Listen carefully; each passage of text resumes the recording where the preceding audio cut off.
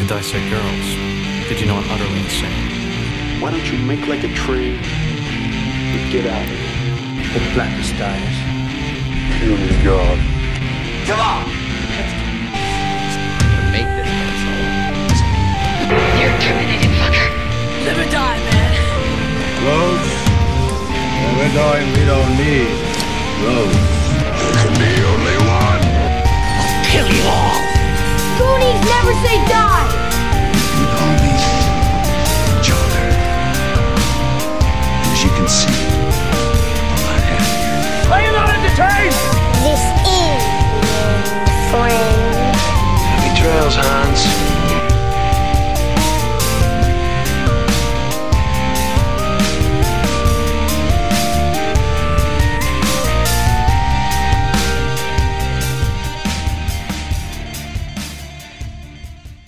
Welcome back to the Skewered Universe podcast. My name is Jeff. And I'm Leanne. Leanne's back, everybody. Woohoo! She came back from her hiatus of kicking ass and taking names. Okay. And she came back because it's First Watch February. You know, this is time where we watch movies neither of us have seen, or at least one of us hasn't seen.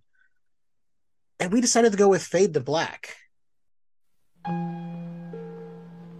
This is Eric.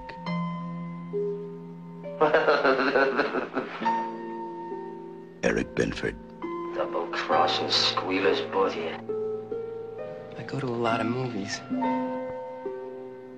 It's my thing. You know what I do to squealers? Why don't you live in the real world with the rest of us? If you're so smart, Stella, tell me what James Cagney's name was in White Heat. Benford he's sick in the head. He's like retarded or something. Here's to us, top of the world. I'm a great admirer. I just wanted to meet you. Happy birthday to you. I once went to 3 movies every day for a year, and I never missed once. I can't picture the creature who'd want to marry you. Tell me, who is this unlucky girl? Marilyn Monroe. Remember, you picked me up hitchhiking. I gave you the whole idea for my movie. I've never heard of you. Happy birthday, Huh? Cut it, Bill! dear Eric. What are you looking at, you creep? Bet you didn't know what Adolf Hitler's favorite movie was. Broadway Melody, I bet you didn't know that. And what about Cry of Battle and War is Hell? Where were they playing, huh? Eric Benford lives for the movies. Sometimes he kills for them too. Dennis Christopher, star of Breaking Away, creates an unforgettable portrait of life on the edge of terror.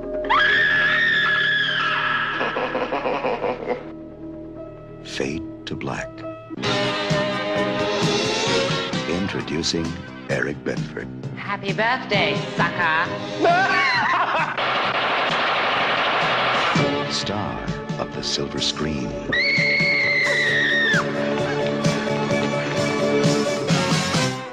Master of disguise. Well, I think he's calling you out. Hopalong Cassidy. Oh, look at this. Minister of horror. Now in the ultimate performance of murder.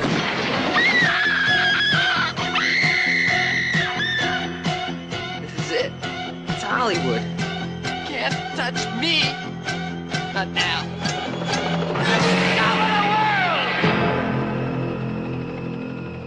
Fade to Black.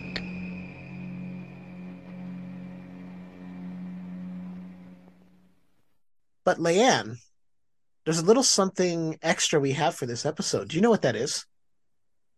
No. We have a guest. Oh, yeah. Yeah, we have a guest. Sorry. You played that perfectly. I appreciate that. You guys know him from Strange Highways and Invasion of the Podcast. He's our good friend, Paul Stedman. How you doing, Paul?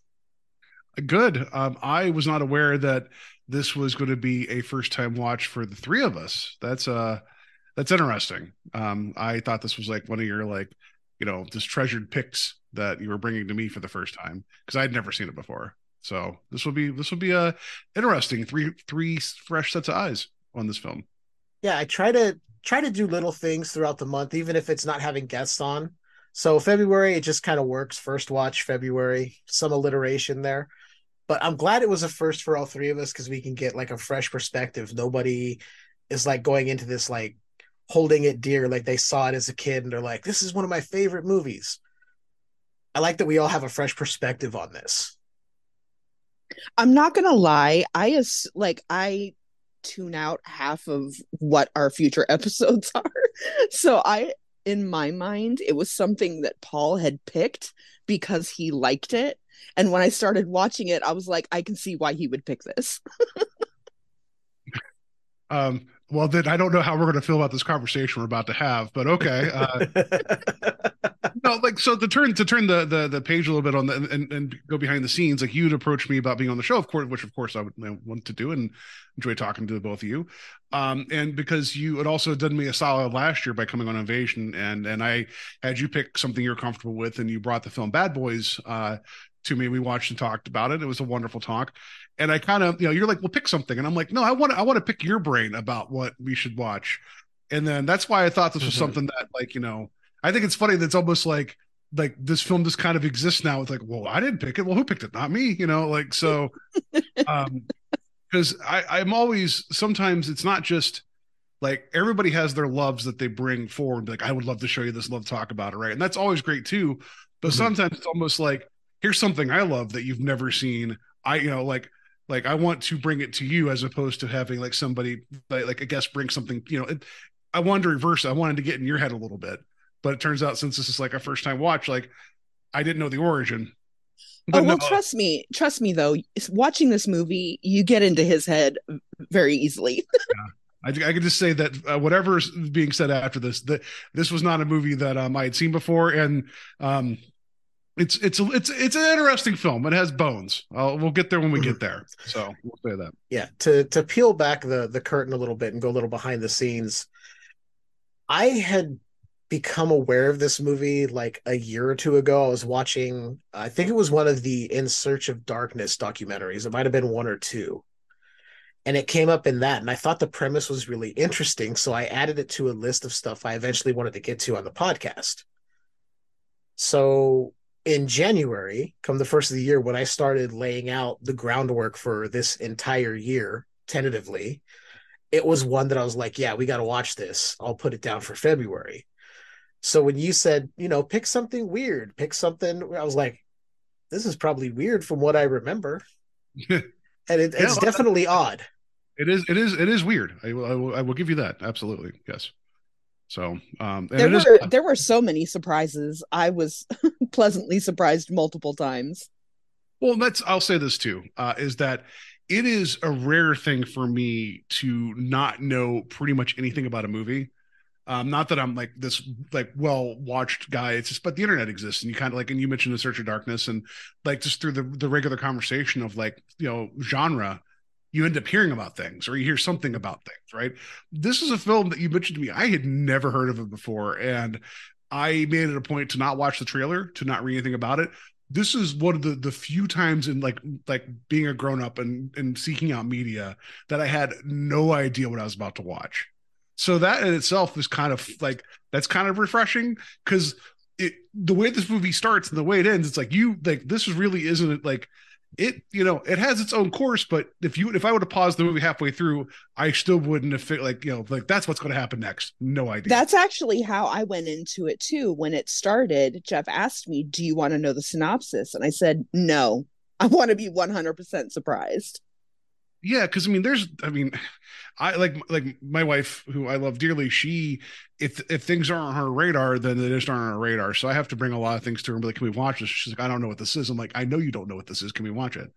And so then like she's kind of like this. Like, there's times I'm envious where it's like I know there's something that I'm passionate about that I like a great deal. And then like if she didn't know anything about it and she's like, well, that was a great film, it's like, why can't I have that moment? Like, which we have that, but like that pure like, someone's going to take you by the hand and be like, I want to show you this wonderful thing, and you just trust the system, right? Like, and I'm not saying that there aren't people out there that don't give me recommendations, and like, of course you guys too. It's just, it's rare to have like that, like just like I said, when you mentioned this film to me, and I was like, I literally had no idea this thing existed. Though I'm sure some of the imagery I've probably seen before and did not know what movie to associate it with. Right. And I'm sure with some of the local horror conventions here in Ohio, this feels like one of those movies that would be on the Blu-ray table by everything else. So I'm sure I've probably seen the cover art and didn't think twice about it. Because, it has a particular 80s look to it that, like you could put this right by like something like Popcorn or something else. And you'd be like, yeah, all that art looks the same. It almost seems like something we would have seen maybe in the background of a horror film, like a movie poster, and maybe we just didn't know what it was, but it's definitely got a very iconic look to it. Yeah, or there's something that would have been like on like USA Up All Night, or when they used to do just the horror films, like, late night television. Like, yeah, that's what this like. So for whatever reason, I am honestly surprised, considering the circles I travel in, that I had never heard of this movie. And then when I was talking about it a little bit last night in a group chat, thankfully the other people involved had all seen it, so it wasn't like I was like ruining any of the weirdness. Mm-hmm. So it was just funny because I went on Letterboxd. I'm like, oh, all these people have seen this already. Well, I guess I'm late to the party from 1980, whatever. No, but thank you. Like, that's like I wanted to generally say that like it is unique. I mean, outside of a movie that had just come out in the theater, right? But like, which you still get people writing and talking about. This is something it's this odd thing that I just zero knowledge. I was even trying to avoiding reading anything when I was trying to find it to stream, because I didn't want to learn anything else about it.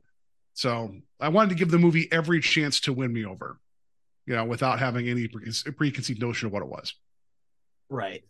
And like I said, I only knew the little bit that they talked about it in one of the In Search of Darkness documentaries, like I said, and I read a synopsis briefly and was like, okay, sounds interesting enough. And then I didn't do anything else. I didn't watch any trailers, didn't do anything, because I knew I wanted to talk about it on the podcast, and I wanted to see it with fresh eyes, not have, like you said, any judgment going into it or expectations or anything like that. Just go in raw and fresh and see what it could give me. Giggity. Yeah, no, and I think this, I mean, for however we all end up on this thing, is like, I at least want to say that like I appreciate like the opportunity to know jack shit about a movie before getting into it, which is, I always overkill myself by reading like about everything online, so I did my best, and here we are. Same. I did some research on it. I've got notes here, just some random facts and stuff, not too in depth about like, oh, well, this actor. I mean, I know what some of the actors did. I mean, speaking of that, real quick, so we have Dennis Christopher as our main character, Eric Binford, right? And I'm just going to run off the names that I think it's a beautiful performance. It was good. It is a performance. We'll get there. I'm going to run off just the names of people that I recognize, because some of the other people I have never heard of before. So if either of you have, you can throw in some stuff. Of course, Dennis Christopher, our main character, who most of us probably know as Eddie Kaspbrak, the adult version in the 1990 It miniseries. Tim Thomerson, who many people know from Trancers, probably from the Dollman series from Full Moon. I remember him as the dad in Iron Eagle. That's what I know him from. Yeah, it's very recognizable, like face, like you, and also I'm glad that the way he was parting his hair, that's how I parted my hair most through like elementary school and middle school. So I respect that. And the only other two names here that I really recognize were, of course, Mickey Rourke in his second film, apparently, and Peter Horton, who was in the original Children of the Corn, if I remember that correctly. So I want to mention here real quick. I didn't realize this. It's in the trivia. I think it's funny though that was Gwen Guilford, who is the lady cop that doesn't get much to do. Evidently, she was very much pregnant at the time making this film, and they kept hiding like her. And little do we know that this was Chris Pine's first movie. So, much like Rihanna in Super Bowl like performance, like Chris Pine has a good movie. That so I thought that was funny. I'm like, oh, this really? I was like, that's I'm glad that he was able to do something other than this. He went on. Yeah. One of the few times where IMDb trivia is actually a piece of trivia. Yeah, right. And knowledge, not just this film made so much money at the box office. Yeah, we could figure that out anywhere. It's not trivia. That's just a fact. No, the ones that piss me off about like IMDb, whatever letters, numbers, and that is where it's like, this was talked about on so-and-so's podcast. I'm like, thank you, person of so-and-so's podcast, to add that as trivia, because no one else would have added that other than the person of so-and-so's podcast. So now, after we talk about this, you can go add this as a trivia to this movie on IMDb. People are like, oh, okay, I didn't know that. Chris Pine was in Utero and also a Skewed Universe? Oh, I didn't know that. Other things I would have been. It's kind of clever if you think about it. It's dumb, clever, but it's clever. It's brazen. It's nakedly brazen, right? So, right. So I do want to mention here that what was it? Norman Burton as Marty Berger. He was the guy that ran the whatever that thing is, the film place. Right. He was in an original episode of The Twilight Zone from season 4. Called Miniature, which he had an uncredited role in that, but that was the one with it was actually one of the few hour-long episodes that I ended up liking a great deal. It has Robert Duvall in that. That's a really good episode. Wow. It was one of the lost episodes. It got aired once, and then there was a weird somebody claimed that it was that the story had been like taken and that plagiarized, so it actually got taken out of rotation until the 80s. So anyway, that's a good episode. And then also Linda Carriage as Marilyn O'Connor. She was an alien from LA. And the reason I bring that up is because that was the first Mystery Science Theater film I'd ever seen, was Alien from LA. And that's one of my favorites. It's a good time. I don't know if you've seen Alien from LA with Mystery Science Theater. I have not. I have not. Kathy Ireland's in it. It's a Canon produced film, so you know it's going to be batshit crazy. Oh my God. You had me at Canon. Yeah. And then the last one I would mention here, just because this is the joke I'm going to make, and I'll get out of the way because I'm a hack and a fraud, is James Luisi as Captain M.L. Gallagher. And I wrote, from when you want John Saxon, but you can't afford him. Because he looks like Kirkland Brand John Saxon, where it's like, well, I want John Saxon. We have him at home. It's like, no. Like, he was shouty Captain Man. But it's like John Saxon, really? Like, you couldn't have like paid like $15 more and got him in this movie, but whatever. Anyway, John Saxon was doing Italian giallo films. He would have done this. Oh yeah, no, like for sure. Like every time, like I've been digging into a lot of other Italian stuff, not giallo, but yeah, a lot of weird, action and sci-fi movies. Every so often, like, oh yeah, John Saxon, there you are. Good on you, sir. But maybe at the time he was overseas and didn't want to risk incurring like tax credit, like tax issues coming back to America. I don't know. You never know. You never know. So yeah, he was. Oh, go ahead. I'm sorry. No, it's your show. I apologize. I'm a wrecking ball. So go ahead, please. Hey, I appreciate it. I was just gonna say he was definitely John Saxon light. Like, you order John Saxon off Wish, and that's what you get. It's Wish version John Saxon. It's like, oh, it's not quite the picture, is it? Nope, not really. So I don't know if you're going to get into the writer director. I have some other notes about the producer and some other things that I thought was interesting. Real quick, I don't know if you have any notes about that or not. Yeah, well, I know. Sourcing here, I know it was written and directed by Vernon Zimmerman, and apparently this was his last feature film for like 15 years or something like that. His last like directing thing, I think he did a short later, but one of the things is like he co-wrote 1989's film Teen Witch, which I've never seen, but like that's as well as ones that there's a nostalgia for it that people love about. It. It's one of my favorites. There you go. It is corny as hell. Yeah. So I've not seen that. So maybe next February. I'm kidding. No. But one of the producers on this film was Irwin Yablans, who was actually his company, Compass International Pictures, which was founded in 1977. That was the company that actually produced Halloween.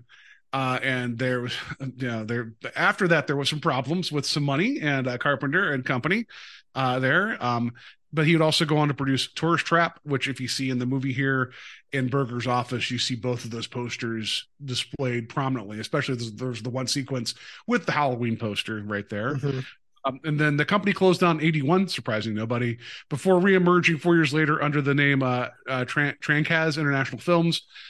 They have had a stake in every Halloween film going forward. And I know that they bought out some of the rights from Carpenter, and he was able to keep some. So it's like it's him and his producing partner at the time and wife, and I'm blanking on it because I'm a bad person. Every time something there's a Halloween thing that comes out, he gets a check because of it, and he's okay with it. So like, I mean, then it was a whole thing, right? Yeah. And then the other thing too is this film was distributed by American Cinema Releasing. And they existed from 75 to 81. You're going to see a pattern here. Its distribution wing is best known for Chuck Norris's film Good Guys Wear Black, which led to them produce a number of action movies, including The Octagon. So like they had a brief bit, and one of the last films they released was Fade to Black. So there was a lot of wobbly behind the scenes money things and distribution things going on, which feels very canon adjacent. And then the last thing I want to mention here is that the music, the score of this is done by Craig Safin, who I keep running into with the 80s Twilight Zone, Good, Bad, and Otherwise. But he did the score for The Last Starfighter, which is awesome. So I love The Last Starfighter. Yeah. So like I just credit where credit's due, but some of his stuff he does for TV, I just want to pull my head off and kick it sometimes while watching the 80s version of the Twilight Zone. But yeah. I identify with that completely.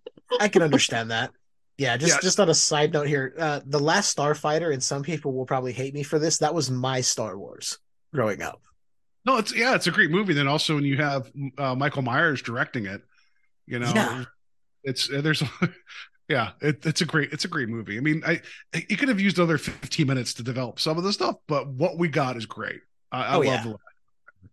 But this movie exists, Fade to Black exists in this weird, like late 70s, early 80s murky where there's a lot of money, like a lot of questionable money floating around, a lot of companies trying to just like, if they can get that one big hit that, and Canon, that's the company that was always trying to be like, well, we're going to make like 15 movies and we're going to sell the rights before, like the distribution rights before we even make them. And then one of them is going to make enough money so we can keep making more movies. And it's like, that's not a sound business strategy. They're like, we're going to pay $9 million for over the top. Like, that's not a good business strategy either. It's like, trust me, we'll get there. And then, they didn't. Yeah. But a lot of these companies were kind of canon, like they feel like canon adjacent as well. So I thought when I was watching this, it's like, this feels like a canon film. And it has some of those edges to it. And I'm sorry, I'm over talking, but I was like, was this not produced by Canon? Because it feels like it would have been. No, you're fine over talking. I appreciate that because I didn't get any of that information. Normally, I would try to get some of it, but I was just so like, I've been doing so much work behind the scenes on the podcast that I might forget to get some things, and I just didn't grab that much. So I appreciate that, and I'm gonna give you a little. Were you like in the podcast garage, like on the board on the floor, and you had you were like welding? And then Leanne pulls the board out and be like, hey, we got to get going. You're like, I got to fix these podcast pipes. And otherwise it's going to fall apart or whatever. It's just like, sparks flying, OSHA violations all over the place, but you're going to make it work. Yeah, pretty much. And I'm going to give you a little bit of a plug here, Paul, for Invasion of the Podcast. If any of you out there are wondering about Canon Films, go into the archives of Invasion. They did an entire year on Canon Films, and it was fascinating. One a month, because we didn't do a full. Oh, I don't think I would have made it out the other end if we just did Canon Films for an entire year. Yeah, I mean, there was enough there that you guys sunk your teeth into Canon, and I don't know how you came out with as much of your sanity on the other side. Just having my co-host Steve and us having a good time, and then also promising him that there was one legitimately good film that was a hair away from getting awards recognition, but the powers that be could not possibly, they didn't want to give Golan Globus any type of actual acclaim. So they kept them away from the one thing that would have made them a legitimate studio in the eyes of Hollywood. They didn't give them any of those awards, right? But I kept telling Steve, I was like, just trust me, there's one coming, and I knew it. But then we got we got through a lot of a lot of bad, you know. And then we came back, what was it, a couple months later, and then we covered Superman 4, you know. Yeah, it's Superman 4, The Quest for More Money. Yeah. Something, yeah. The Quest for More Money on a really low budget. But yeah, that stuff's fun. And like I said, watching this, I got strong Cannon vibes throughout. Same here. I've seen my share of Cannon films over the years. I mean, the majority of Chuck Norris's stuff was Cannon, and I grew up teething on that stuff, basically. Yeah, and it just like was over the weekend. I ended up watching like American Ninja again. And that movie's a lot of fun. But it's like just with what I mean by this being like Cannon adjacent, where it's like you can tell that there's a good idea in this movie. And I guess maybe you should say spoilers, because if this is the first time the three of us have watched it, if anybody's coming in this conversation has not seen it, I'd say, you know, it's worth the watch if you don't know anything about it. I paid $1 on Amazon to watch it. I thought it was going to be $4. It's like, oh, reduced price $1. I'm like, well, that seems about right. That's fine. You know, it's also on Shudder. I didn't watch it on Shudder just because I don't have an app for it on my downstairs stuff. So I wanted to have headphones on to watch it. So right, it's easily available. So I'm just saying, if people haven't seen it, you know, like it's worth a watch. And there are turns this thing takes that I don't want to ruin for anybody, because they're just like, what the hell is going on with this movie right now? You know, like, so yeah, but in terms of it being like Cannon adjacent, meaning there's ideas and then it kind of meanders a little bit. And then there's also times where it's like, oh shit, we got to have the cops do something for a minute because we forgot about them for like an hour in this movie. I thought the exact same thing. I thought, what do the cops have to do with it? Where are they going to come back in? Yeah, it was almost like there was a separate movie where, and also we got to mention that Tim Thomerson plays Dr. Jerry Moriarty. It's like, I see what you're doing. I see, you know, Moriarty, you know, you're like the foil. Yeah. Like, oh, I get it. You know, and it's like he's somehow supposed to be like this guy. It's not a cop, but like a therapist, but he's like the worst therapist and also like the worst person to have around other cops. Was he actually a therapist? Because I couldn't figure out what he was supposed to do. What about the harmonica? He played a harmonica pretty good, I guess. Yeah, if he smokes a lot of coke. Yeah, as the cop is like, as his soon to be hottie. Maybe, you know, is that the origin story for Chris Pine? I don't know. We don't know what's going on there. Is Tim Thomerson Chris Pine's father? Maybe. Oh my God. I don't think so, but that'd be funny, right? Like it's like he started playing the harmonica and doing real cocaine, and we just started filming him. That wasn't part of the movie. Yeah, it's just I don't understand. Like, you never once saw him actually doing like any like nothing. He did nothing, literally nothing. and we will get there, but I want to give just a brief synopsis. So Eric Binford is this somewhat delusional, lost in a world of film. He works for this like film supply company, delivering stuff throughout Los Angeles and Southern California. And he is obsessed to the point of madness, I would say, with film, to the point that he's the most annoying person with all of the trivia about pretty much every film ever made, just about. And things go off the rails from there. So he's like a comment section if it was a real person in 2023. He's a talkback section. He is for a lot of like, he's an incel before that was even a thing, right? How like, I mean, I'm being serious in the sense of like, he has his own viewpoints of how relationships work and how like, you know, he has to be, what do they call them? The Chad is what they call. I think there's the parlance, right? Like they call like. They all make fun of like the good looking. Oh yeah, Chads, right. Yeah, and it's like he has to be like that, and it's like you could easily see like this movie. It exists perfectly in 1980, where since he has so many films around him, and just because it's actually it's a good setup where it's like you living in California, you work for like a company that has a bunch of film. Your aunt slash mother slash I don't know what's going on there. Because that gets weird. He's her masseuse apparently. Well, I think it's implied that there's more going on there. I just don't like that. You know. Oh, that's what I thought. Oof, and that's, you know, that's also feels very Cannon adjacent, where everybody's like creepy, horny for everybody for no reason. But yeah, that was weird. But and also you get like the kind of the Norman Bates bit, like except his mother's still alive here. You gotta get that. Yeah, the The part that weirded me out, like I understood the volatile relationship they had, and they would antagonize each other. But when he didn't want to finish breakfast and got up to leave, she genuinely wanted him to stay. And I'm like, does she actually care about him? What is going on? I don't know. It changed from scene to scene. Like even the bit later on, whenever he's actually going to go on a date, she seems like legitimately like, oh, look at you cleaning yourself up. I was like, is this one of those things where the only people they have in their lives are each other, so they're just going to be like they can both be terrible to each other because like neither one's going to leave each other.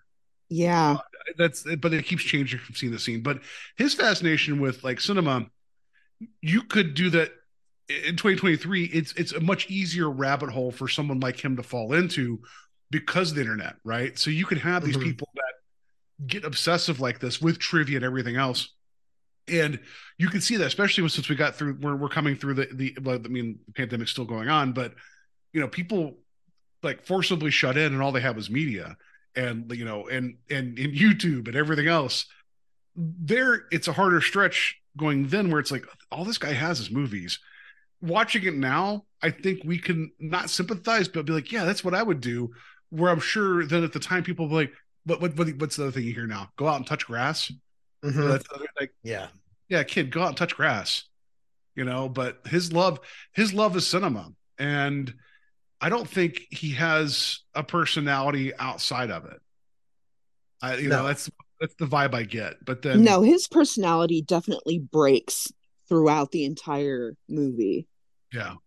So I think that his personality type is something that it existed then. I mean, it's always existed, but I think where we're at now with how everything's kind of, everybody's aware with social media and everything else.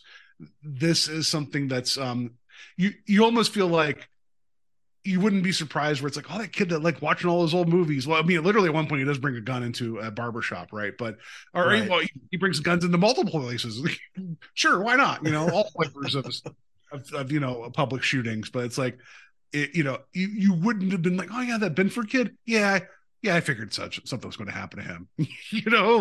Like he kept to himself until Mickey Rourke kept beating him up and not paying him money. I don't know why he'd kill people. It's weird. Yeah. I mean, everything he did, there was no real like definition of who Eric Binford was. Because right away, anytime he talked to his auntie mom, he was doing it in voices as characters from movies. When he saw Marilyn in the little diner, he immediately was like, not really himself. He's just spouting off knowledge and like, oh, you're Marilyn Monroe. I've seen all your movies. Like that was the only part that we really saw that might have been him. Everything else was recited as characters from other movies. And it's like, you don't know who you are at all. There's no definition of an Eric Binford in you whatsoever. You're living life as you're a character. At least Ralphie in A Christmas Story, you got to see him have multiple fantasies, right? And like in this, it's like Eric got one, and I think it'd have been better if maybe they would have leaned into more, like, even though you start seeing him acting out in different ways, would it have been better to actually like do like you as the audience see like him seeing the world as these movies, where maybe you go sepia tone for the Western bit, or you go like the really cruddy black and white. Maybe you do more of like the darker, like gangster film look. Maybe you do like, you could tell that the filmmaker had it within his purview of the films he was wanting to reference. But it's like, maybe if we would have gotten more in his head, and it's the whole thing of like, what if Marilyn wasn't such a like, I don't know, vapid? I don't know. Like, like the only thing we know about her is that she likes getting wine drunk in her own place.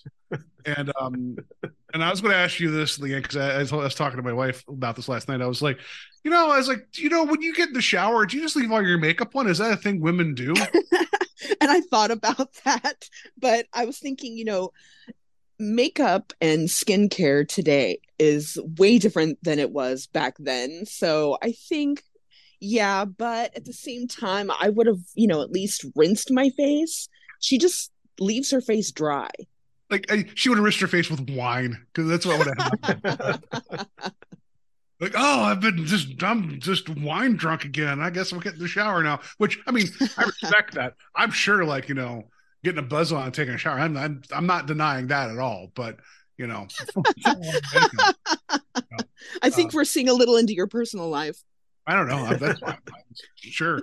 The comedian Kyle Kinane has a whole bit about like drinking shower beers and playing like an iPod on shuffle, and about how the music will affect his mood while he's just drinking shower beers. It's a lot of fun. Yeah, I've heard that bit. I have heard that bit several times, and I think you and I, Paul, may have just become best friends because you recited that skit here. Yeah. I mean, I didn't recite it. I'm not. Well, I'm not you mentioned it. You talked about it. I'm not the masterful wordsmith that is Kyle Kinane, and if people don't know who he is, look him up. He's wonderful.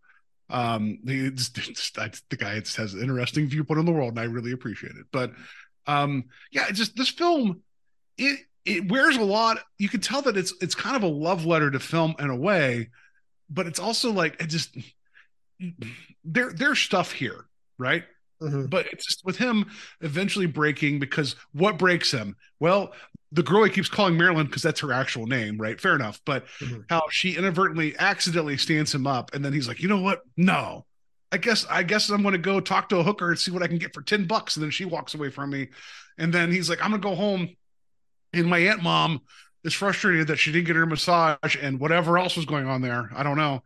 And then he's like, you know what? I was watching a movie about a woman in a wheelchair that got thrown downstairs. That's a good call. I love that.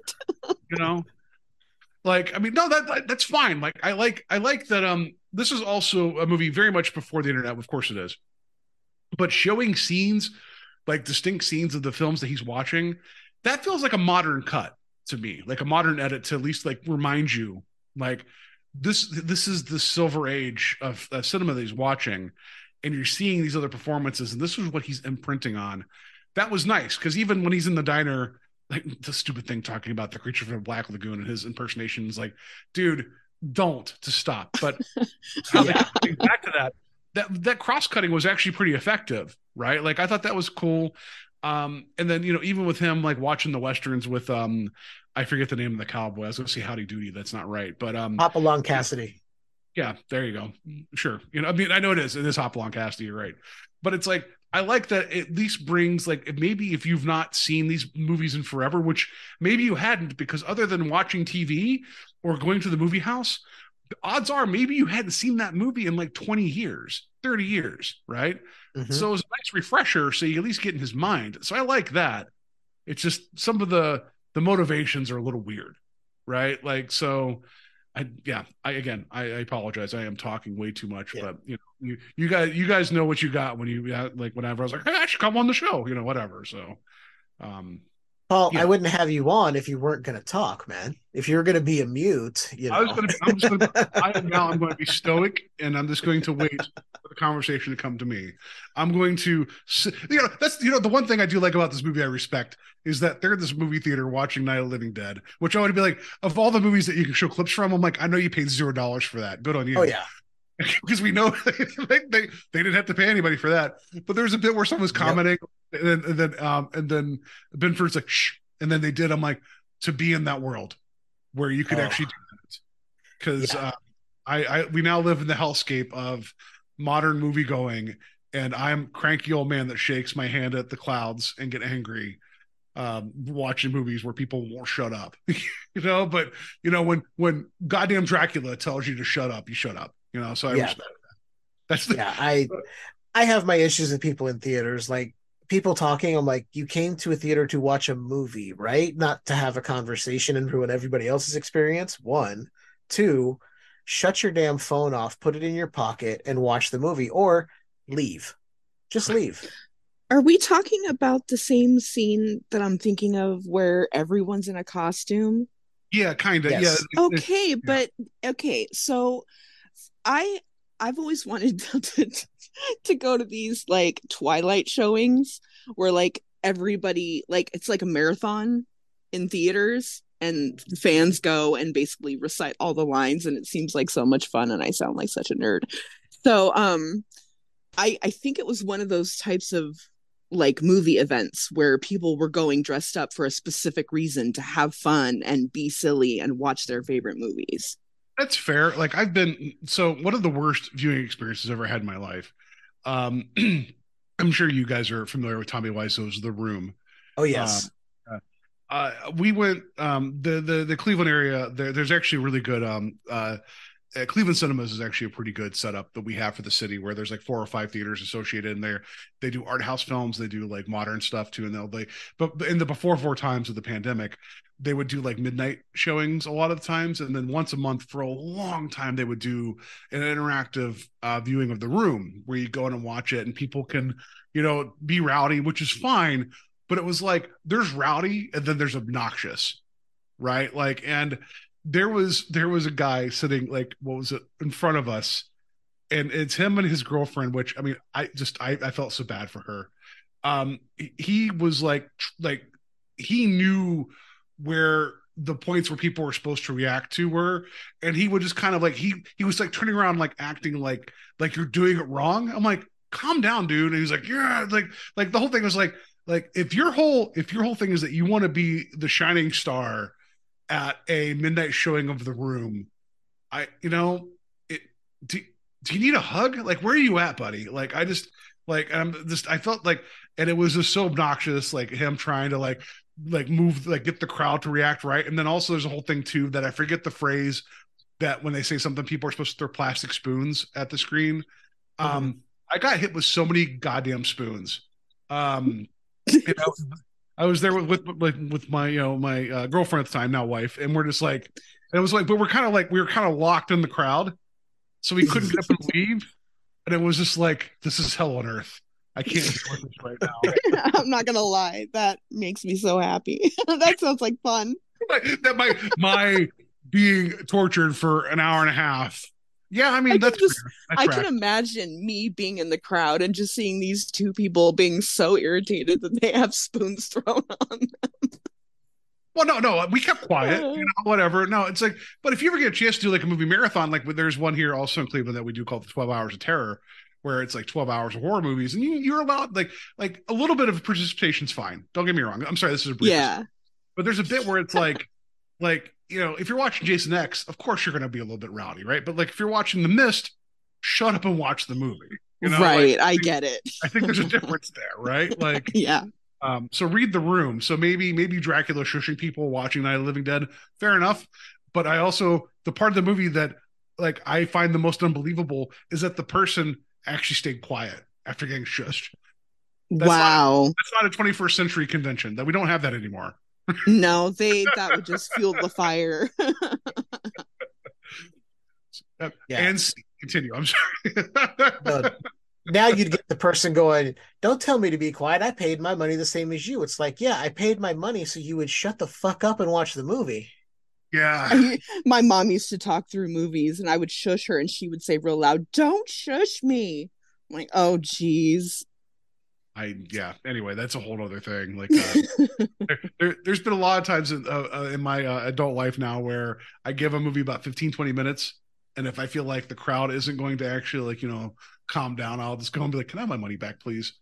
Like, because it's not working right now, and I'm just going to be annoyed for the hour and a half or 2 hours I'm in the theater.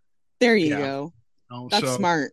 It's smart, but it also wastes my time. At least you get your money back instead of not having fun the whole time and then not getting your money back.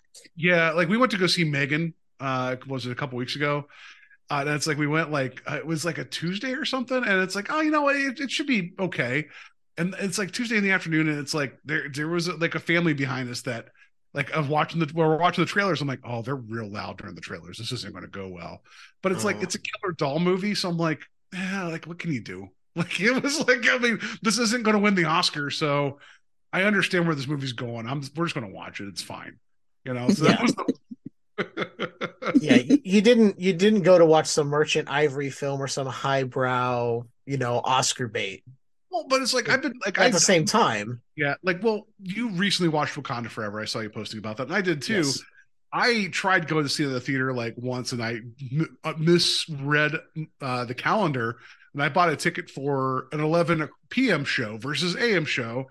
And I'm like, oh, no wonder the theater isn't open, because they're not open. So I was trying to counter, program my ability to go to the theater. Mm-hmm. And it's like, I wanted to see the theater. It just didn't happen. If I had went to see Wakanda Forever in the theater with the people that were watching Megan, I would have been volcanic, because I just want to watch that movie. Like I don't need them. Killer Doll movie, different. And I'm not saying a comic book movie is like high art, but it was one I was looking forward to. So that's why I was like, well, if I'm not going to catch it now, I'm just going to stay home and watch it. Like I have a pretty big TV. I'll be okay. Yeah. Like now with Ant-Man coming out, I'm gonna have to try to find a way. I might call in dead one day at work and go like a 1:00 show during the week.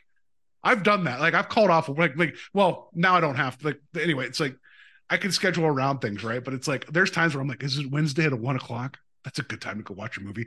I am the oldest person in the world when it comes to watching movies. Like, I've done that myself.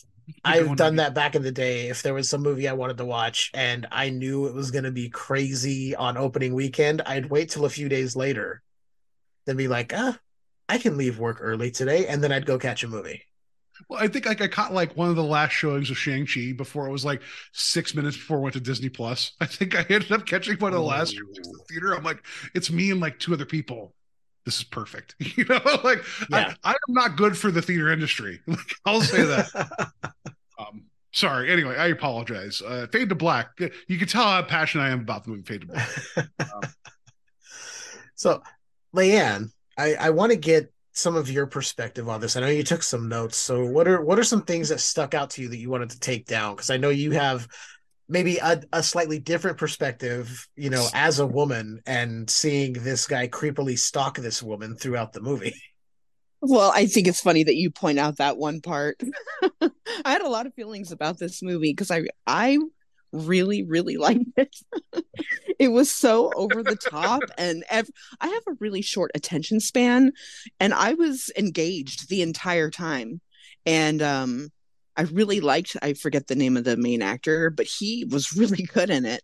I really liked the makeup, and he was obnoxious, but like perfectly obnoxious. Like he was the right instigator. He was perfect. Anyway, some of my notes involve things like ding dongs on a streetcar. Yeah. One of the first lines we hear from one of the old films playing during the opening credits. When we were still trying to figure out what was going on. Here we go. Weird crotch. Which one? I only paid attention to one, and then there was a scene, and I said it out. It's the scene where it's crotch heavy. Okay. The way he was laying on the bed, I told Jeff, I said, I really hate his crotch, and he just went and grabbed his crotch. The actor did, not Jeff. Jesus. And I was like, me. Yuck. I can tell you, the first time she noticed it was the first time we see him at work in his little desk area. Then he has his Binford studio sign when he doesn't even have a studio.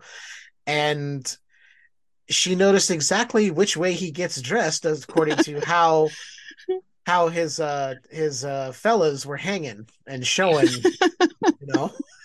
And then I couldn't stop looking at it because she had to point it out. So okay, so here's a callback. Would you say that like you were looking at his Binford tools, trying to figure out what was going on? Okay, you're not the only one that got the home improvement vibe from hearing his last name is Binford. Thank you. Of course, right? That's why I just wanted to throw that out there. Yeah. As soon as I saw the mailbox with the name Binford, I was like, "Is this the origin of Binford Tools?" Yeah, I mean, he is a Binford tool. I'll say that. Also, a lot of toupees in this movie. Oh man, yeah, as you do at the time, Really? I don't know. I don't know if that bad means. Ones. They were bad. Well, I mean, it was 1980. Yeah. Okay. Well, conservation kook and space case. Yeah, those were terms used. Yeah, the guy Moriarty's like, it's like something about parking. He's like, yeah, I ride a bike, and the captain's like, of course he does. You're a conservationist. And as soon as he said that, I went, oh, yeah, of course he does. Like, of course he would.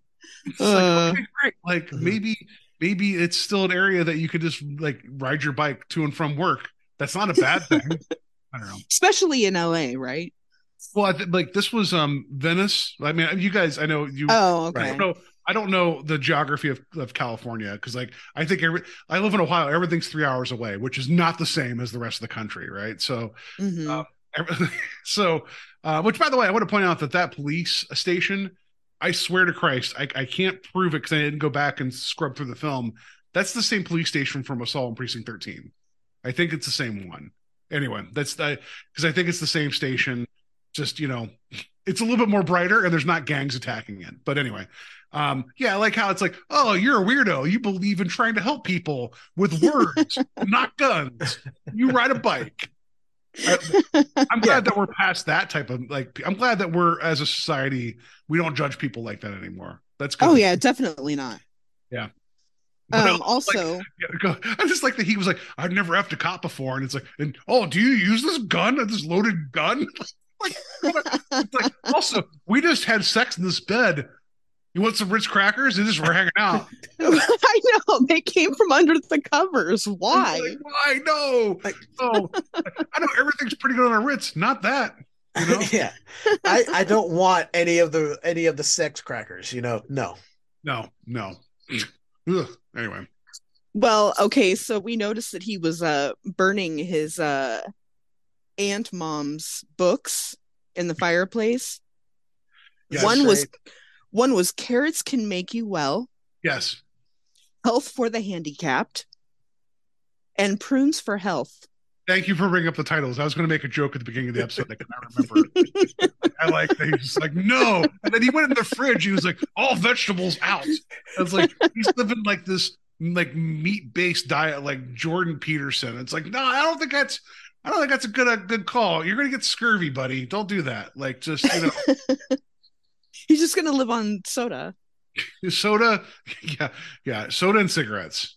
He'll be And did you also catch his order at the diner that, like, it was it 2 chocolate donuts and like a hot dog with everything and then fries? Did you catch that? And that's his usual. That's his usual. Like, you weigh 7 pounds. How is that possible? All the cigarettes and Coke. Well, that's fair. Yeah. Yeah, I love this movie. Or he just never eats it. He was there and he's like, oh, I'm going to order that, but I'm also going to hit on these women over here and then I'm going to leave. All right. Like, what? And then even later on, it's like there's that bit where he's like, that was it the one like walk up stand later, and he orders something like when he's like hanging out. The one guy's like, "What are you talking about?" He's like, "Hey, have you seen Marilyn Monroe walk out?" And he's like, "She's been dead." He's like, "No, she isn't." And then he just like tosses all the food. It's like that dude's just working his job. You don't need to do that, dude. Like all that chili sauce all over the place. That has to be gross. Like, yeah. One of my favorite parts is when he gets toward the end when he gets shot in his lung and continues to be able to scream for like half an hour. He has amazing stamina after getting shot repeatedly for only weighing 7 pounds. Right? Yeah. And then also he was feeding Marilyn so many pills. So many pills. Yeah, we don't even know what happened to her. Like, no. Like she got locked in a room, apparently on the roof of Grauman's Chinese Theater, never to be seen again. I like that this film, it was made for was like 1.5 million at the time. How it was still really cheap to shoot in Hollywood. Like that would never happen now. Oh no, like it's like yeah. But yeah, like his lifestyle choices were questionable. But it's just like, but it's almost like if you it's like you're living on your own for the first time. It's like no one tells me I can't have birthday cake every day. That's it feels like that's him where it's like no one can tell me what to do anymore. Like my aunt's in a jar and I want to just stuff out my cigarettes in her urn, and it's like I'm gonna be my own man. In fact, I'm gonna change my name to that of a movie character, and I'm gonna literally change the street sign, the designation of the street outside my house, because I'm sure that's a crime. Like if you go altering street signs, I'm sure like somebody's going to notice that and be like, dude, you just can't make up street names. Yeah. I don't think you could do that.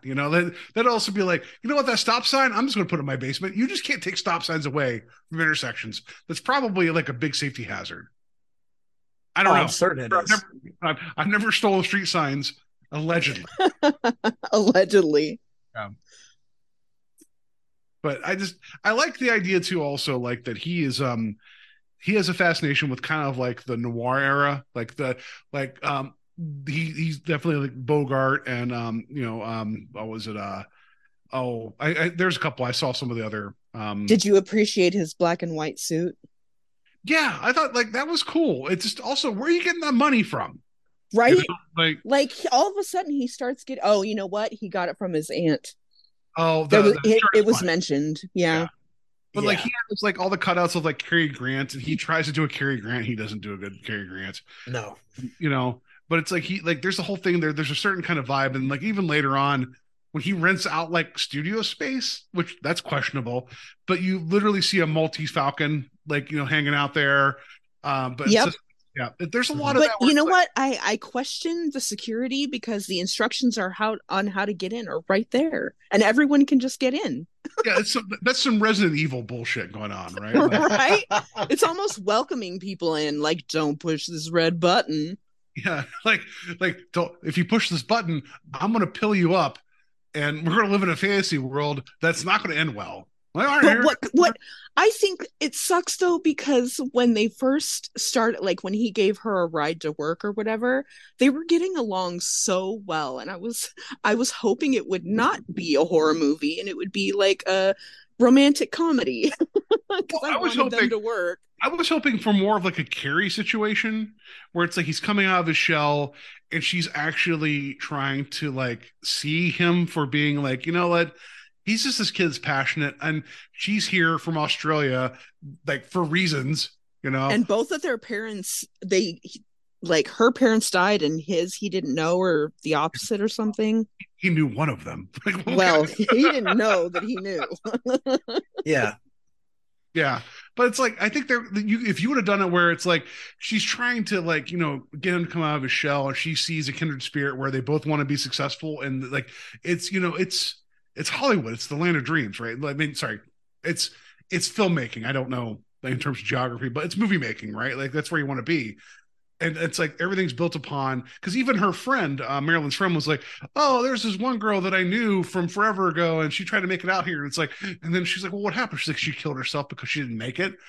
I thought there was going to be a little bit more context there. I missed that. They're talking about that in the diner. Jeff, am I right about that? Because they're talking about how she, like the brunette was like, yeah, I had a friend that tried coming out here and didn't quite make it. And then Marilyn's like, well, what happened? She's like, oh, she killed herself. Yeah, she took a shotgun, and yeah, she was very much like, you should be careful about trying to be famous, and that's all you want to do, because it could drive you fucking insane. Yeah, but then even we get the end though, it's like, oh, Marilyn's like, yeah, this guy wants to take photos of me, and she's like, well, the brunette, it's like, I'm gonna be there for you, and it's like, oh, push for entry, all right, looks legitimate. There's a Maltese Falcon, it's clean in here. I'm gonna go. Like, what? Where? Like, you were this person that was worried for your friend the entire time. You're like, oh, it's well lit. Must not be a psycho. Later, we thought the exact same thing. We were like, wait, is she just gonna leave? Like, she was insisting on coming along for her safety. It was just like, I guess you're good. Out. Like, just bye. Hope you don't need a ride home. See you later. Like, hope we don't take any weird Alka-Seltzer tabs or whatever later. They were huge. I was going to make the joke, like the last 15 minutes of this film was like the worst Mentos commercial ever. It'd be like, it's like Mentos freshener. You just see him on top of the theater running around, like anyway. And I'm just shoving more Mentos in her mouth. Anyway, but the friend was like, I'm worried about you. Seems good enough. Meanwhile, he doesn't even hide that he's drugging her. Yeah. He's like, take some more. She's like, well, that's what my family would have had me do had I known them in Australia. I think he gave her some more and said, wake up or something, like time to wake up. It's like, is he giving her different types of drugs? Like, what is going on? Is it like the Elvis mix? Like downers and That's uppers? what I was thinking. Yeah. It's just that whole thing is confusing. Also, it doesn't make sense earlier in the movie, and I'm bouncing all over, where he's dressed up as Dracula, right? But by the way, that makeup was good. I don't understand why he did the Two-Face split other than like, oh yeah, we get it, movie. Thank you. I commented on that as well. So we're on the same page. No, it's an effective visual, but it doesn't make any sense. And that was my point to Jeff. I said, why is he turning to that side? Who is she showing? What is he looking at? It doesn't make sense. Yeah. So, but then like after, he chases the hooker and then she ends up getting stabbed in the neck by like a picket fence. And it's like, it's so random. It's also kind of great, but kind of not. I don't know. Anyway. I love that you're bringing up that scene. It's just how she just ran away and it's like, I guess I'm gonna get stabbed in the neck now. And he's like, and it's like, he touches, I was expecting more like he would touch the wound in her neck and be like, oh man, she's dead. And then maybe like, be a creeper and like put the fingers to his mouth as opposed to full on, well, I guess I'm drinking her blood now. I'm like, well, it's funny because when he was doing that, he was acting like he was going to touch it. And both me and Jeff are like, put it in your mouth, put it in your mouth, put it in your mouth. And then he did, but then he went straight for her neck. I'm like, ew. Yeah. Also, like, you're going to get wood bits in your mouth. I don't want that anyway. But and I said splinters. So yeah. It's like, it's hooker blood. So you have no idea what's going on there. I mean, at any time it's a gamble, but especially at 1980. But one thing about that scene that I like, when he started to touch the blood, his face was like, oh, this is real. Yeah, and then it went to like, oh, what does it taste like? He always waffles between himself and like, oh, maybe I'm the bad guy. Like, we don't get enough of that. I think that's what you're talking about, right? Where it's like, oh, that she's moment dead. of clarity, and then right back into, in this case, the Dracula persona of, oh, well, I need to drink her blood now to sustain myself. Yeah, it's just, yeah, I don't know. Like, it's just weird because it seems like he's aware of the dichotomy, because we get later whenever, like whenever he shoots Mickey Rourke when he's dressed up as Hopalong Cassidy, which I'm also going to argue he's dressed up more like one of the cowboys from that Primus video. What was it? What was it? Winona's Big Brown Beaver? Is that the video? Was that the one where they're all plastic cowboys? I can't remember, but I think so. It's like you're dressed up like as a plastic cowboy. It's calm down, Anyway, so also like no one's gonna notice that. Just anyway, that's a thing. But like he's aware because like he brings Mickey Rourke's like buddy to the police station. He's like, well, if you couldn't identify him, nobody could. It's like, yeah, well, I don't know how many other people that I know would be weirdos having like props in their house. I don't know. It just feels like he was completely acting like a weirdo the whole time. He never tries to hide acting like a weirdo. So yeah, he's definitely going to be at the top of the list. Right? And be like, like just, I'll see you on down the trail. He doesn't say that, but just like whatever. Yeah. Yeah. But his whole taking personas from films, that's a cool idea. Like, I mean, for what it is, like, cheesy as all get out, right? That's a fun thought. There could be more fun there. Just I think the execution of this, especially whenever he is trying to induce a heart attack with Mr. Burger, which, by the way, somebody that has going to have heart problems with the last name Burger. Well, who saw that coming? But him dressing up as a mummy, stalking him around, like, and trying to force a heart attack. It's like, well, also going to force a heart attack. I don't know. Turn all the lights off and scaring the dude. That also works too. But it's just like there's a whole thing where it's like, I get it. It almost feels like adjacent to. Do you remember like all the Scream knockoffs in the 90s, like urban legends? This feels kind of akin to that, where it's like it has to be an urban legend or else it doesn't matter. Like sure, yeah, very much so. And I called that out because Leanne goes, "How's he going to kill him? What's he going to do?" I said he's probably trying to induce a heart attack, since we've already been told several times he has heart problems and is getting ready to go in for an operation. It was the only one that I knew was going to happen. So I'm like, okay, this was telegraphed from like one of the very first scenes in the movie. Yeah.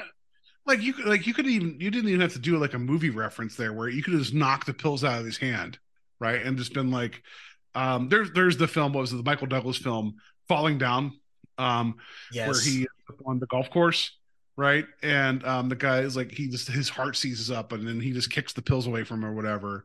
and just lets him collapse. It's like you could have like that could have been effective to be like, oh, you think you're so big, like you're nothing, and like you've been yelling at me this entire time. Like that could have been the one time where Eric could have been Eric, right? And nobody was around. It didn't have to be wrapped up in a mummy. Also, we didn't have a bit earlier in the film where Mr. Burger's like, you know what? Thank goodness I'm going to bypass soon. Thank goodness, because there's that Egyptology exhibit coming soon to the California that I'm terrified of mummies. Like we never got that from him. That would have been amazing.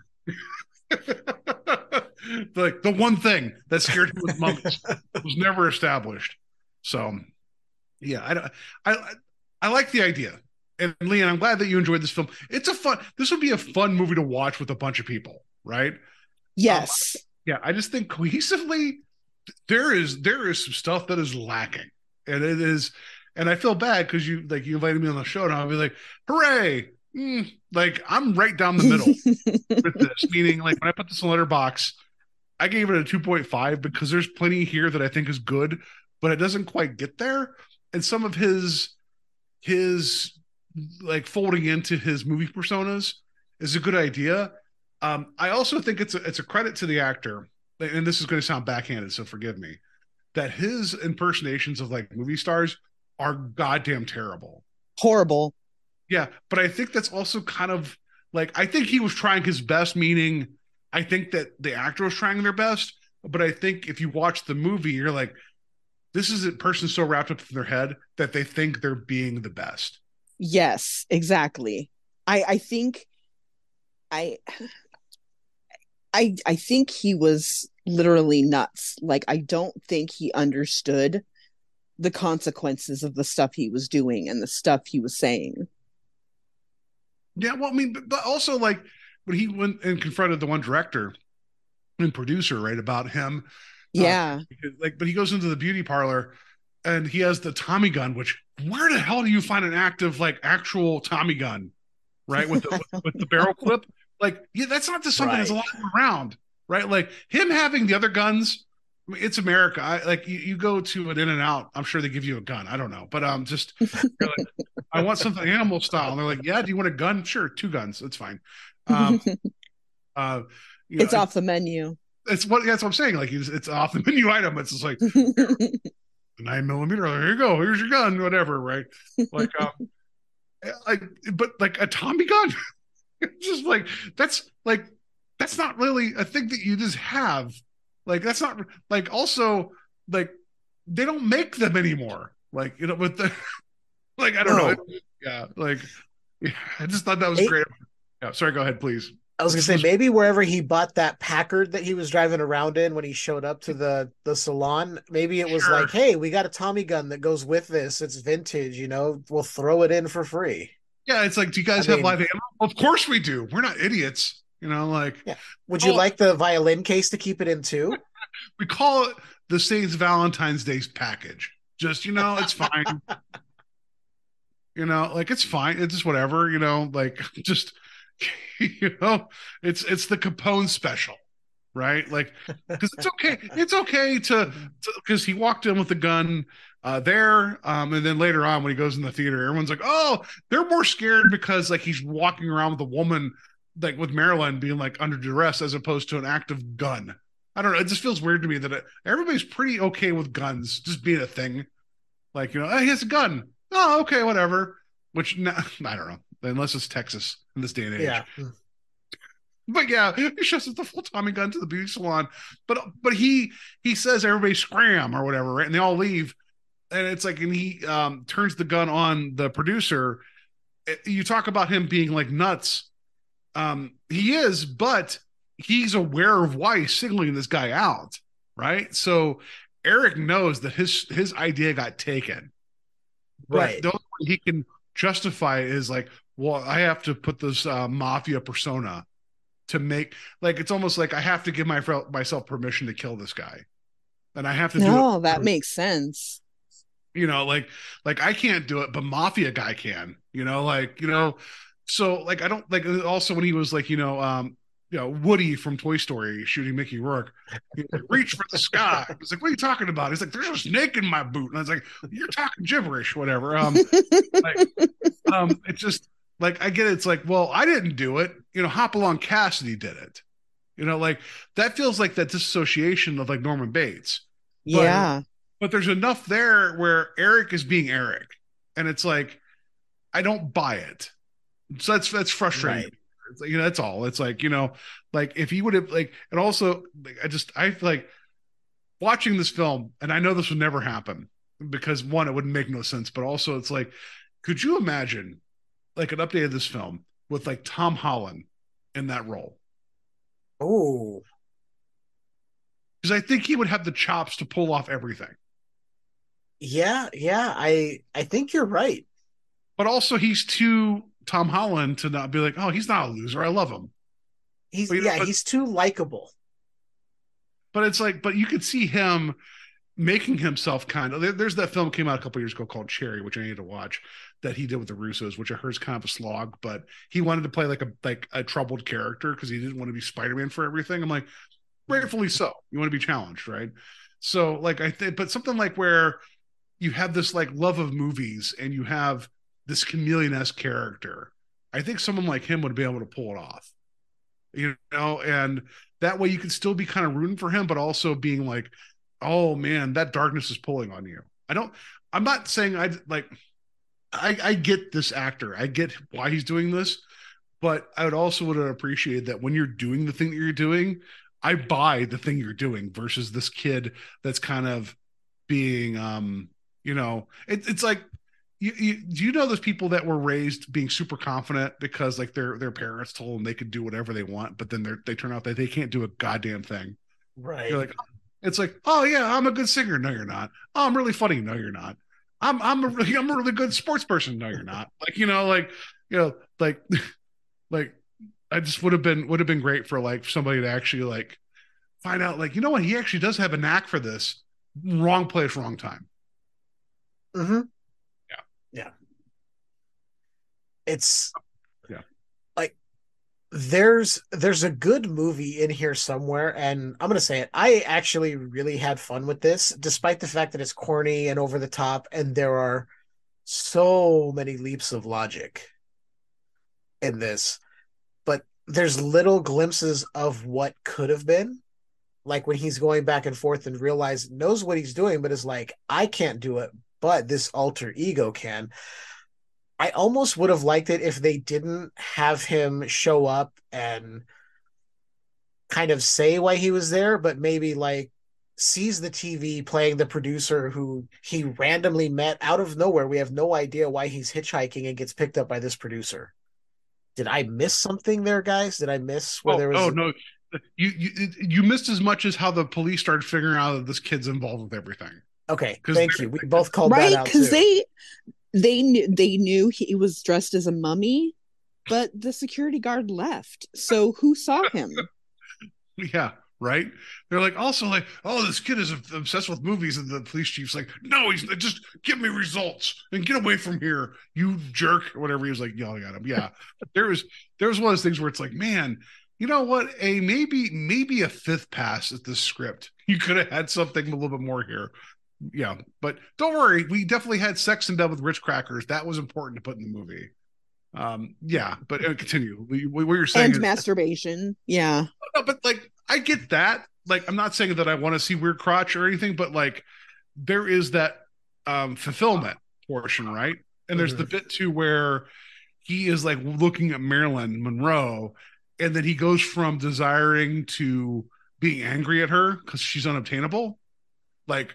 Right. That is something that's like that's very Norman Bates. That's very in 2023 incel whatever. Blah, blah, blah. So it's just like there is like because you set up in your mind like what is the perfect girl, right? Who is the Ramona Flowers, right? Like and it's like oh, but wait, they're real people and they have their own world and maybe you're not the perfect person for them. Like you.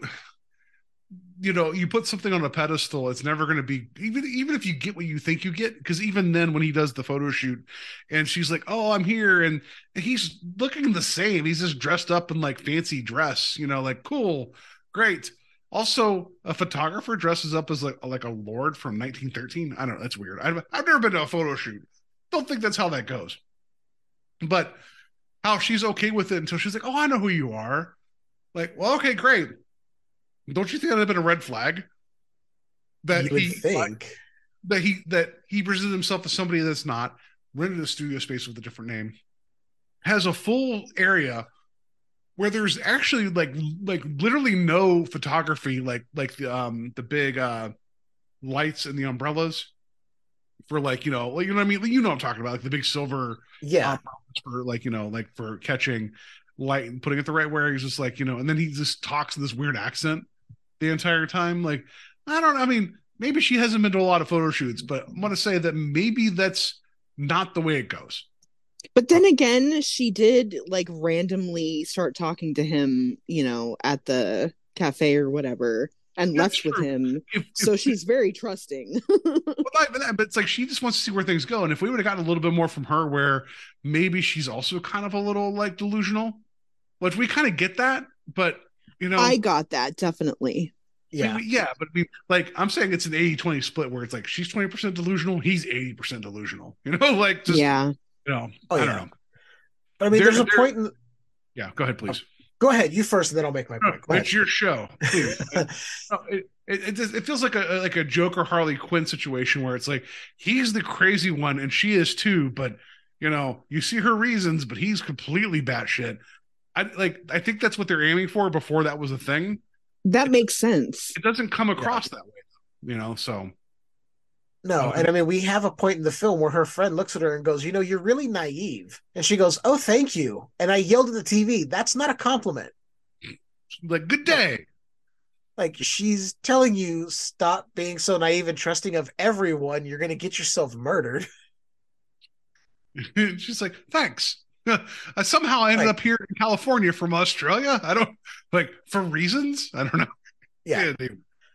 That, and then just randomly seeing pictures on a billboard. Oh, this guy took photos of this. Oh, he's got a photo shoot for me scheduled for tonight. Nobody schedules photo shoots at night unless they're wanting to do things of a horrible nature to you. I wish that billboard would have been listed as Craig's list. Nothing bad happens on Craigslist. Yeah, oh, man. Oh, no. So many things. Just the idea of delusion, and I'm trying to think. I was going to put this to you guys, in the future. I'm talking maybe a couple months down the line. One of my favorite films of it keeps going up and up on my list is there's an animated film from Japan from mid 90s, Perfect Blue, that I've talked about on Invasion of the Podcast a couple years ago. Mm-hmm. I don't know if either one of you have seen that. If you've not, it's on my list. I adore that film. But it also deals with the blurring of celebrity and obsession.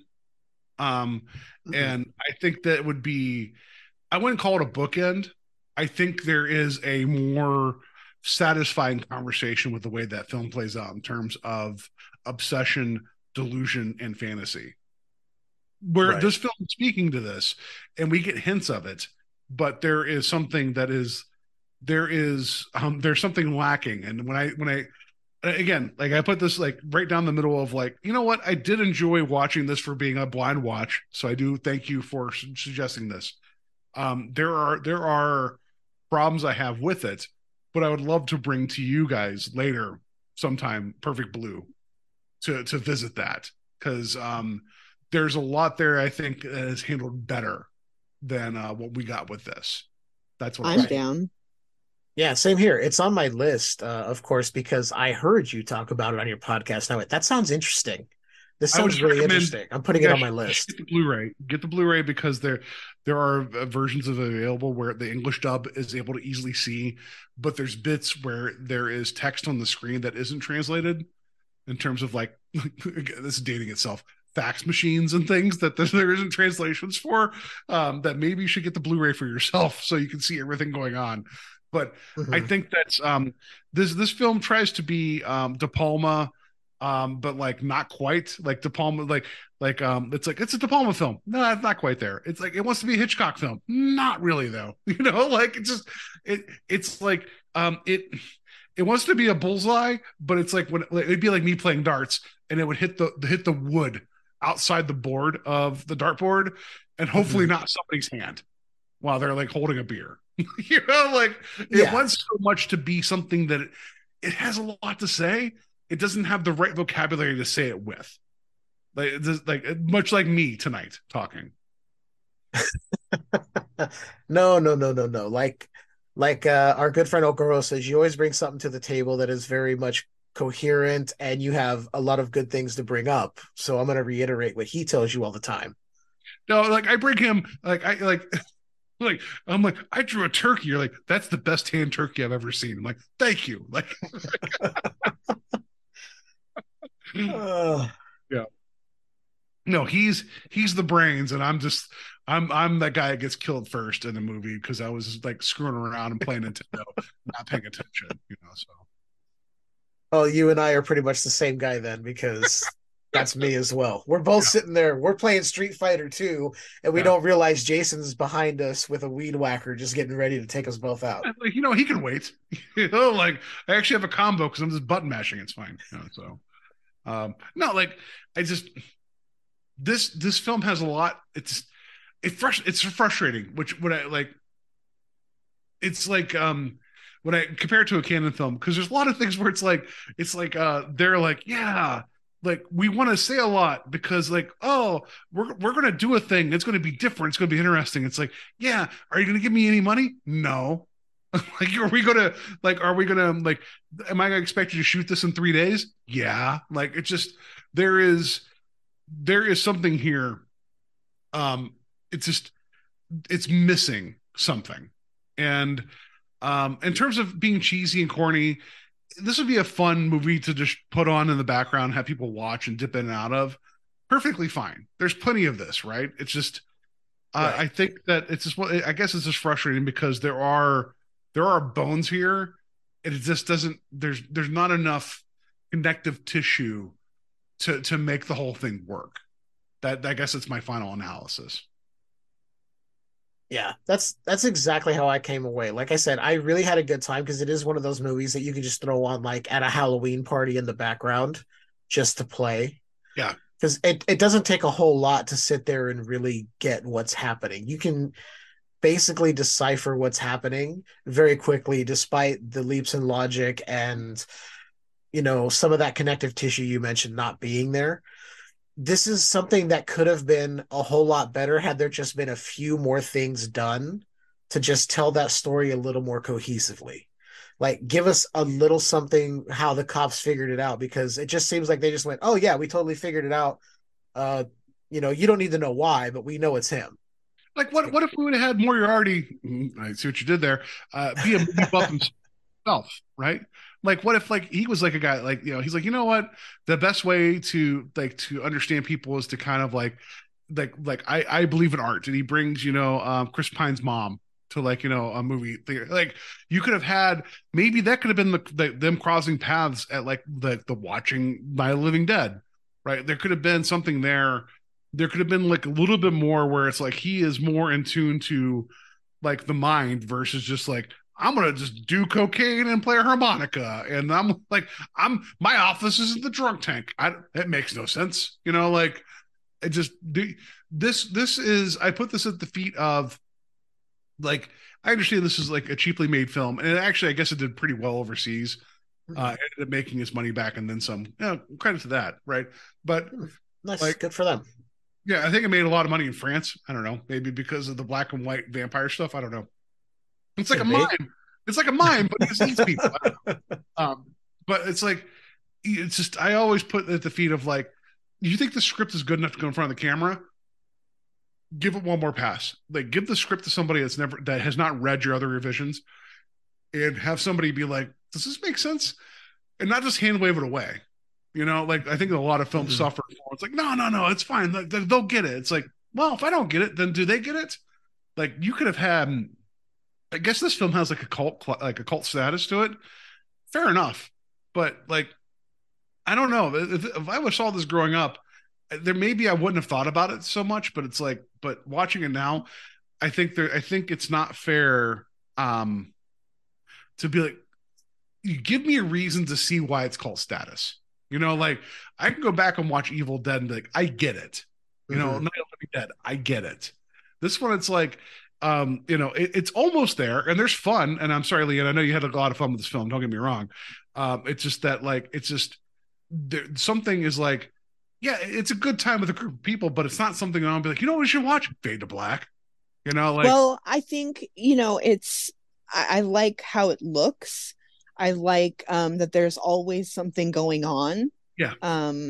There's a lot of different things going on, like, you know, murders and, you know, dressing up in makeup and acting like an asshole and all this stuff. And I just find it really entertaining.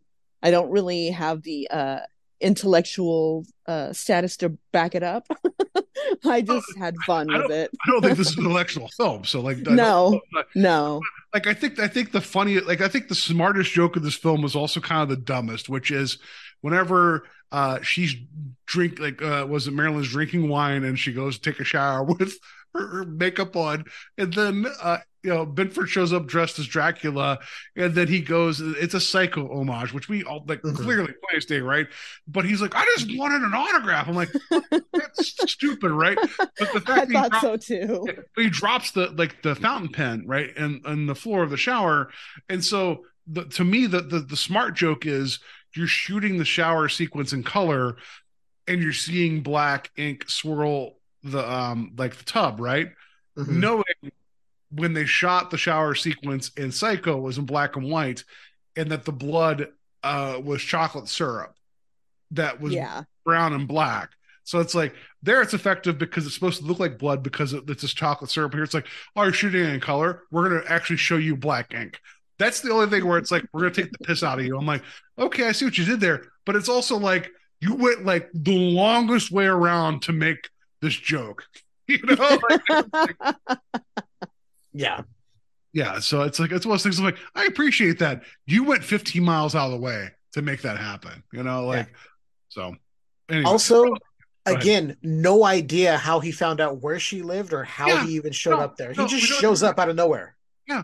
Right. And then, we also see like there's other, like, what was it? There's all his posters in his room. There's one for Frenzy, which is a Hitchcock film I've not seen yet. And it's on my list.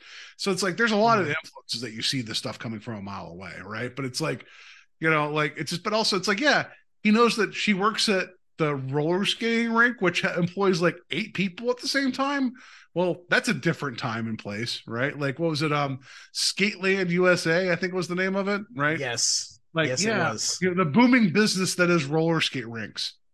You know, I know they exist now, but it's like, you're overstaffed if there's 3 people there. Yeah. You know, like, you got to have somebody work the cash register, one to hand out the skates, and then somebody making sure gum doesn't get stuck to places. That's about where we're at right now, right? Like, gotta have the cleanup person.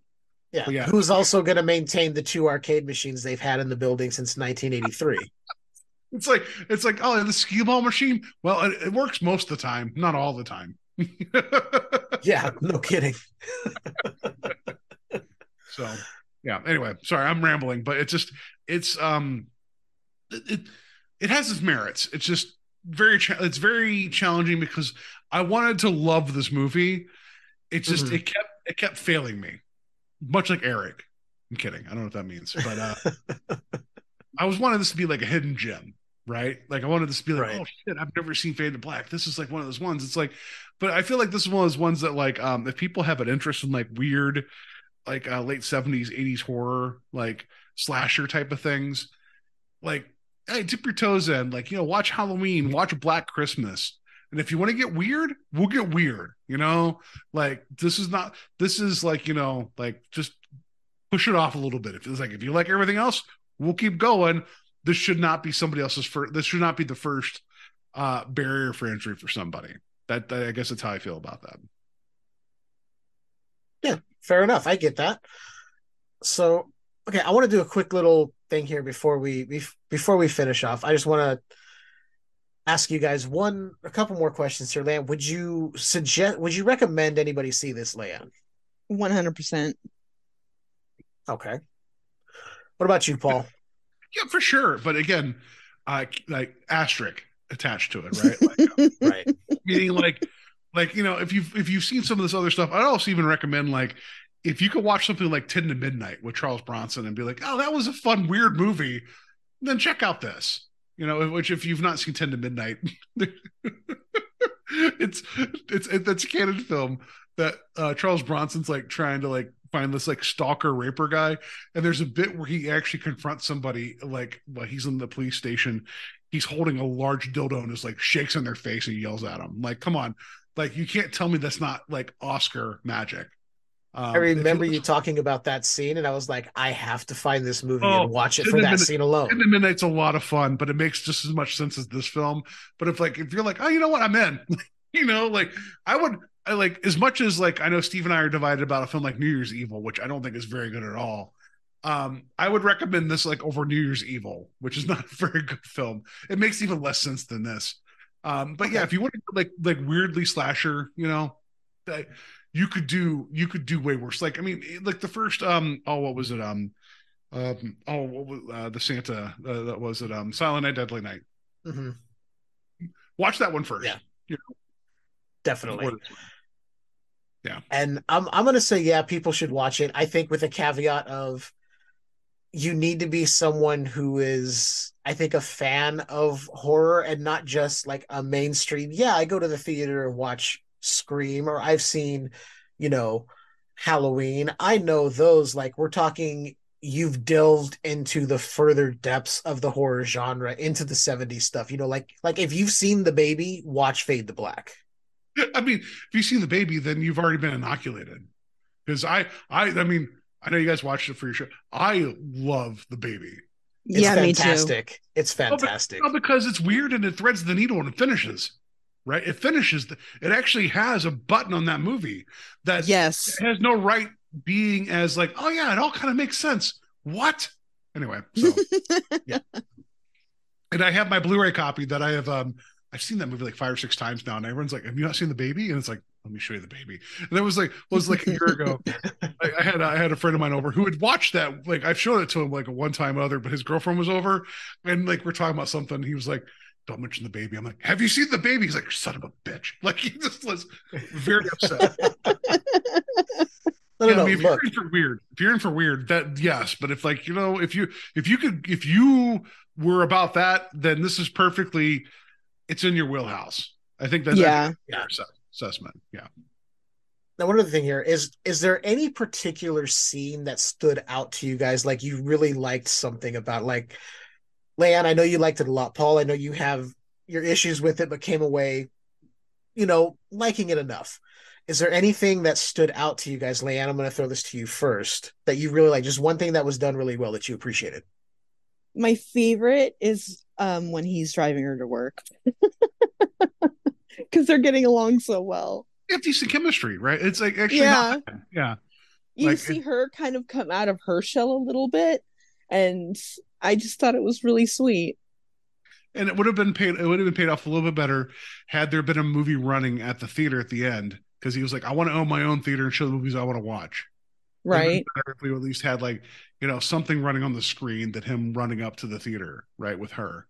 That would have been a good dovetail payoff, right? Instead of punching it. Sure. Oh my God. I was like, you clearly don't love film, sir, if you're punching it. This is a screen made of material. I'm angry. Anyway, yeah. No, like in terms of like what I liked, I mean, I'm just trying to think like what would be my favorite scene. I don't know. Like the one that just annoyed me because it's just like that, like, how dare he, was Mickey Rourke stealing the large bear from the one carnival game. That is right. Yeah. And then after winning like the tiny pig, right? And he's just like, oh, I don't want girls to see me with this pig. It's like, what are you? Okay. And it makes his buddy like ride bitch and carry this big bear. And he's like, chicks love it. He's like, then you carry it. Yeah, like, I don't know. It's not a great scene, but I was like, this makes no sense. Like, what are you gonna do? Like, go off the boardwalk, and be like, hey, ladies, you want this large bear I have right now? Yeah. I guess you're DTF because of this large bear. But then with the other thing he was carrying, he just chucks it. Yeah, just takes that pig and just throws it, yeah. So I thought that was funny. It just didn't make any sense. Again, not a good scene. It's the one I worked a couple years on at an amusement park where I worked at Midway Games area. Mm-hmm. So I have my own personal feelings about somebody stealing shit from a game, but yeah, good on you. You got shot. You deserve that. That's not what I'm saying about people. Yeah, it resonated with me. I'll just put it that way. I can see that. I also worked at an amusement park on the food service side, but yeah, I know how frustrated people in the games got when people were trying to steal stuff. It's like, really? Okay. What park did you work at? Knott's Berry Farm. Knott's Berry Farm. I worked at Cedar Point under the same because Knott's was bought out by Cedar Fair. Yeah, the year I started was the year Cedar Fair acquired Knott's Berry Farm, 1996. So I worked 96 to 2000 at Cedar Point. Oh my God, that's the same. Are we the same person? Are we having an Eric Binford moment here? As one of the two wives involved, I hope you're two different people. That's fair. No, I real quick, I worked was it like 2 years in games, and the third year I was I was in the arcades maintenance division, which was I was basically a janitor and dealing with games. And then the fourth year I worked at an area called Challenge Park. But yeah, I worked at the company that ended up buying your park that you worked at. So yeah, not that I'm not asserting dominance. I'm just saying it's what happened. Yeah, we were part of the same amusement park family. I did all 4 years in food service. God, you're stronger than me. You're stronger than me. And it's funny because it started out when I worked there, it was the Roaring Twenties area. And then the next summer, it had been revamped to the Boardwalk. So it was this surfer theme. So I hate the Beach Boys with a passion now. Oh, but why? Oh, I could go into it, but that would be a whole other 2 hours. That's a whole, I think at some point we should just do a brief side about our own amusement park experiences. I think that'd be really funny. Oh yeah, I'm down for that. Yeah. Susan Marches. There was a bit where there's a whole thing we could talk about there, but I think it's funny that you and I worked almost identical years on different parts of the country for the same company. Yeah, the exact same company, almost the exact same time frame. It's crazy. So small world. So yeah, Mickey Rourke stealing stuffed animals. You know what? I'm okay with your fate. I'll just put it that way. Now, my favorite standout was actually ties into that scene you mentioned, Paul, because I like the reveal of his Hopalong Cassidy. Not only because one, did it look creepy, but two, everything about it was black and white. There was no color to it. He made himself look like he had stepped off the screen. It was creepy as hell. The mask was fucking terrifying. Yeah, and it didn't move. Fog and the mist, that works, but it's also it just. I get it, but also he was trying to stand with his frame being wide, and I'm I'm sorry, Binford, you look like a scarecrow with cowboy clothes on. Yeah, when you could see that he had a size 3 waist, it's okay. It's like Twiggy trying to pull a gun on somebody. I don't know about this. And we spoke to it a little bit earlier. We kind of wish we got his POV maybe of how he was seeing things in those moments. So yeah. He looks like he literally stepped off the screen. His entire costume is black and white. Now I wish when we were seeing things just from the regular filming perspective, of Mickey Rourke making the stupid decision of staying there going, hey man, what's the problem? What did I do to you? I didn't do anything, when the guy's got a gun pointed at him. Yeah. It's you don't stick around for that. But I wish they would have cut maybe to Eric's view and showed us maybe everything looking in black and white and aged, and the noise and the scratches on the film that you get from Like, something that, you know, I'm trying to, you know, I agree, but like, what if you would have had, what's his face, holding the bear, right? But then whenever you got from Eric's point of view, it would have been like a damsel in distress, like where he's like trying to be the hero, you know, sees himself like that would have like how that would it wouldn't have been that hard, and it would have been value added because you're talking about like the grainy, like the TV footage. You could do that at that time, and it would have been fine. And like, exactly. Because in Eric's mind, every single time he is the one that has been, he's the wronged, he's the victim, right? And so why not, right? Like, what if we would have done the perspective of the hooker running away? When she's running away, she ends up like in the full like Victorian dress, right? Mm-hmm. And she ends up like running towards some villagers with like, you know, torches and pitchforks, and she stumbles, and when she gets her neck stabbed through, we think it's just, you know, like we find out it's just like, you know, somebody's front yard.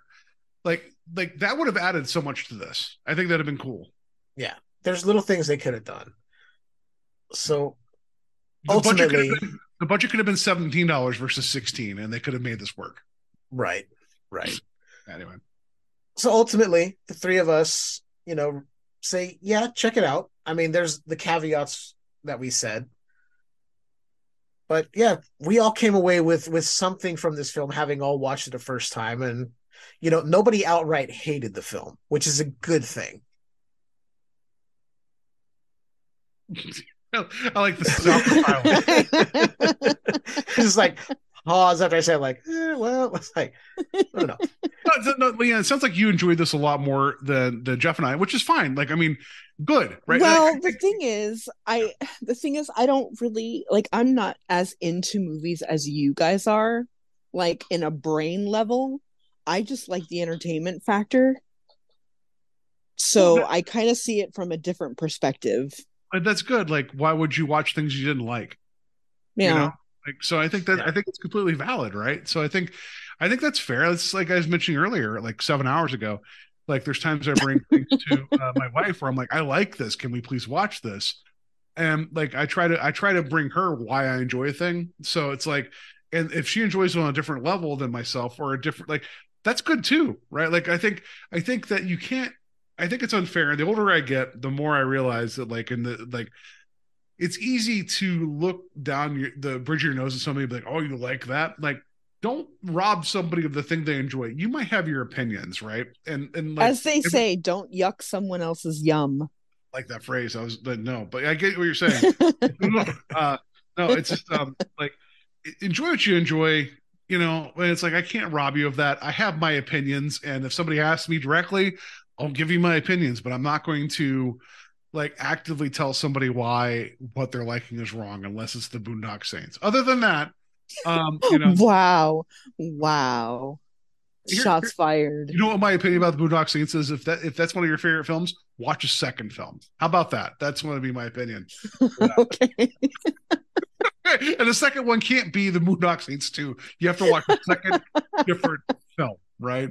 No, but no, it's just like, you enjoy what you enjoy, because there's plenty of things that like I adore that people are just like, that I'm like, I don't know, like I just do. One of my favorite dumb comedies of all time is the unrated cut of Saving Silverman. It's not a good movie. I love that movie. Mm-hmm. It tickles me. I'll like another movie I love a great deal, Hot Rod. People say it's a dumb movie. I love Hot Rod so much, but there's people who don't like it. I finally saw Hot Rod. I think it was last year. It's, you know, lockdown and all that, the last couple of years has thrown my time frame off, but I saw it within the last year or so, and I loved the hell out of that movie.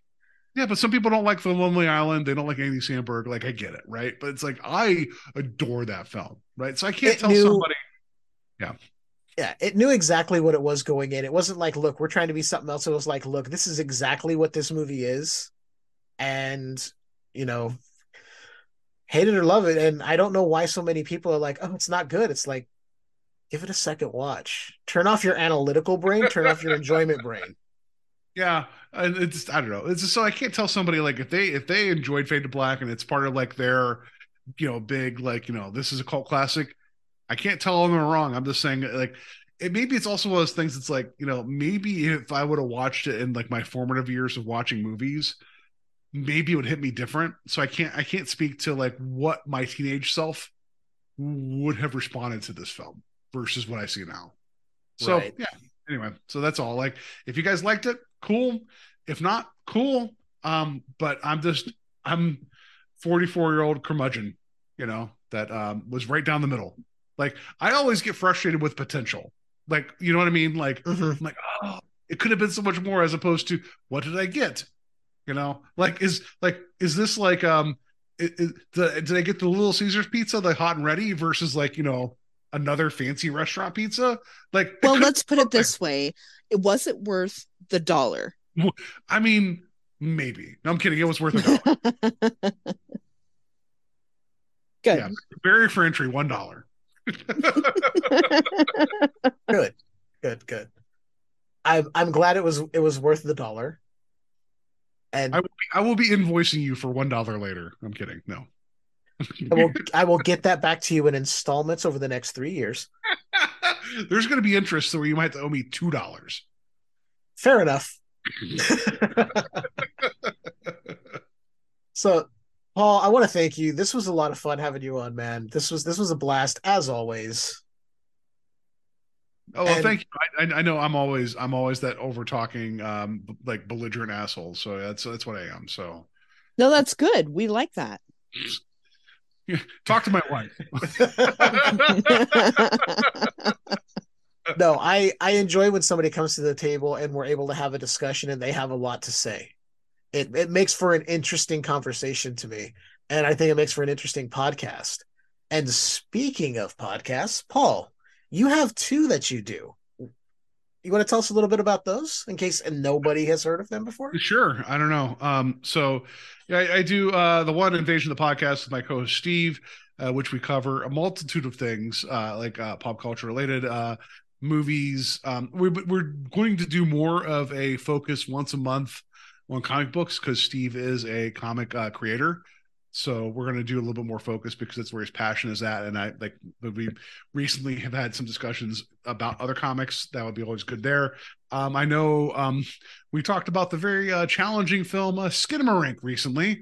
Check it out, everybody. Your mileage may vary there. But I know we're going to be talking about the Death of Superman comic art whenever we come back. Yeah, because we've been circling that for a bit. We just haven't gotten to it. But I know we did talk about Skinamarink, our most recent episode. So go check out Invasion of the Podcast. It's like we're also right now, we have done a year of Carpenter, which John Carpenter is one of our favorite directors, creators, right? So we were going to do a year in 2022 was going to be like, we're going to do a John Carpenter film a month. And then about halfway through, I'm like, yeah, we should probably run this out. So now we're doing another year of Carpenter. So, so we're going to get through the rest of his filmography. So we're covering a Carpenter film a month. We just recently covered, we did all Body Bags and then a joint episode with our friends at the Devil's Ball talking about In the Mouth of Madness. So the next one we're getting into, I think, is Village of the Damned. Or sorry, Children of the Damned. Whatever the last one where Christopher Reeve was walking before he fell off. Village of the Damned, the remake of the older film. Yeah. So we're getting into that sometime next month. Check that out, Invasion of the Podcast. If you guys want a 4-hour rambling podcast between two people that goes into various directions, like, it's a good time. I enjoy Steve. I love him so much. It's just, we get into our tangents, and that's what we have. We get into our cups, we get into our tangents. Second series I do is one that Leanne knows a little bit about. It is a show called Strange Highways, in which myself and my co-host Terry, my other podcast husband, we've been watching The Twilight Zone in sequence. Well, kind of. We covered the original series, seasons 1 through 5, and then we covered the now removed Paramount Plus Jordan Peele 2 seasons. But we're now into the 80s edition of The Twilight Zone. And it is there is good to be had there, but like, it is peaks and valleys. And the valleys, like, it is some tough sledding. However, what I will say about that is, one, go YouTube. You can find most of the segments on YouTube or Googling it, because for whatever reason, CBS doesn't give a shit about the 80s edition. So nobody cares if it's out there for people to watch. You can find it. Right. I would argue the people's like, I love the Twilight Zone. I'm like, do you? Because it's like, you've seen 5 episodes. Like, you know what I mean? Like, you and I are both Twilight Zone snobs. not even snobs. It's just like, it's like, oh yeah, I love the Twilight Zone. Cool. And I'm not going to be like, name 7 Twilight, but it's like, I feel like there's like, it's like, what I'm saying is like, there are amazing highs to the series, original series, the Jordan Peele stuff. There's some good episodes there too. And there's been some good segments of the 80s series so far, but I feel like it's one of the situations where it is, before you have your cake, you got to eat your vegetables. And there is some dog shit segments that we've run into, but they're all worthy of discussion. And because this was produced, people put time and money behind it. Let's get into it, because then you can appreciate the highs so much more when you go through the absolute terrible stuff. Right. So maybe it sounds like I'm being a glutton, but Terry's a good sport. We have a good time. The most recent segment we covered was called Tooth and Consequences, which is bad. It's real bad. And it's funny because I had seen it before Terry did, and he texted me like, was a couple days before we were recording. He was like, trash, pure trash. I'm like, what are you talking about? He just sent me a text out of the blue saying trash. I'm like, did I say something bad? Like I was in your wedding party. Like, what did I do? Did I do something bad? And he's like, no, Tooth and Consequences. I'm like, yeah, it's been bad. So, and Leanne, credit to you. You have suffered through a lot of the discussion. I really enjoy listening to you guys. You guys are so much fun. My goal is always to get Terry, catch him off guard. And yeah, those are good times. Yeah. So yeah, that's it. So Invasion of the Podcast, Strange Highways. That like, I shouldn't be like, everybody check out my stuff, but like, if you guys want to, please do. The more the merrier. The people that just, the more people involved in the conversation, the better, right? It's more fun that way. And Leanne, I hope you appreciate that my social media posts on Strange Highways recently had just been animal photos versus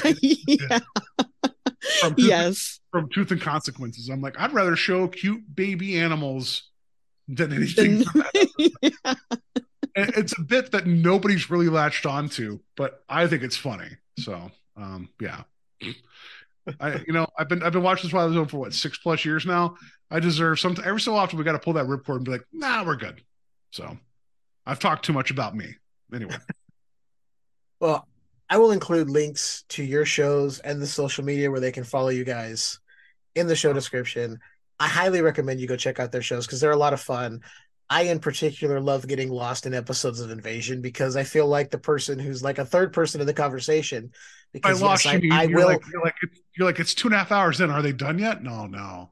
I find myself talking back to you guys, even though you can't hear me because it's recorded. Just because, I have my own opinions and I'll just say them out loud because it's like having, it's like being a part of the conversation almost. So it's a lot of fun. That's always the goal. Thank you for saying that. The goal with everything I do. And I've trained my husbands to understand that no matter what we do, there's always the third person, and it's the listener, right? Like, because you guys know from recording podcasts, it's like you can have a conversation and you can make your inside jokes. And I'm not saying you in particular, but I'm saying one of the things that really frustrates me is that you listen to something and it's like the wall is put up because like 2 people are talking and I'm not allowed in. My goal has always been, we're always including the third person. So that, and the third person is you, right? Like that's a winner is you. And so for you to say that, I appreciate that because I'm always aware of the person that can't say something. So I'm always thinking of the third person and I'm not trying to pat myself in the back and breaking my arm. It's just, I don't know. That's how I engage with things. So I want to pay it forward. Exactly. And that's kind of what we try to do here is try and let like a third person be involved, even though we can't hear you speaking. We want it to feel like you're having a conversation, and that's what we all strive to do. And it's just fun. Doing all this, of course. But yeah, thank you for having me on for this. And then again, I challenge you guys. Maybe in a couple, I don't know, a month or two. I don't know. I'm always overbooking myself because I'm a glutton. I would love to come on here to talk about Perfect Blue.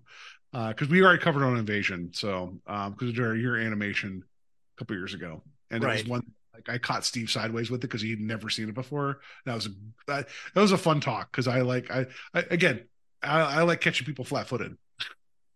It's funnier that way, right? Yeah. So yeah, we'll definitely do that. We'll get together behind the scenes. We'll schedule it, yes. and we'll do that. And again, Paul, I want to thank you for coming on. It's always a pleasure. And as far as us, you can check us out all the podcast platforms. Apple Podcasts, Google, Spotify, Stitcher, all that good stuff. You can find us on Facebook, Twitter, Instagram. We're all there. Search Skewered Universe, Skewered U. We're there. You can go to our Patreon, patreon.com/Skewered Universe Podcast. You can support the show there, get some bonus episodes in the form of transmissions that I do. There's soon to be some commentary tracks that we have slacked on. I know, but we're getting them together. Trust me. And we're also an affiliate with Podbean. I'll leave a link in the description. You guys can go get a free month with a paid unlimited plan to start your podcast, because ultimately, if you like listening, you might like creating. Get your voice out there like El Goro says all the time. I'm kind of taking a page from his book, but it's out of respect for the man because I appreciate what he does. Use that link. We'll give you a month for free. We do get something in return for that, full transparency, but it's all in the aspect of helping you guys start a podcast. Because you know what? Podcasting started with people like us doing this, not these celebrities like Joe Rogan and huge contracts, despite the people who think Adam Carolla invented podcasting. I was listening before he started. I'm going to get off my soapbox now. I think it was actually started by Abraham Podcaster, 1903. I believe so. He would do wax cylinders. Again, I don't know what that means. Anyway. Yes, go do all the things he said. Go. If you have a passion, do it. I always tell people they're like, oh, I want to do a podcast. I'm like, cool. What's your second episode? You know what I mean? Like, just if you have a passion, you want to talk about things, understand that it's a long form process, right? So exactly. Yeah. Exactly. So before we finish off here, Leanne, do you have anything else you'd like to say? Just thanks to our listeners, and we love you. And that being said, you guys keep enjoying that universe that's just a bit skewered.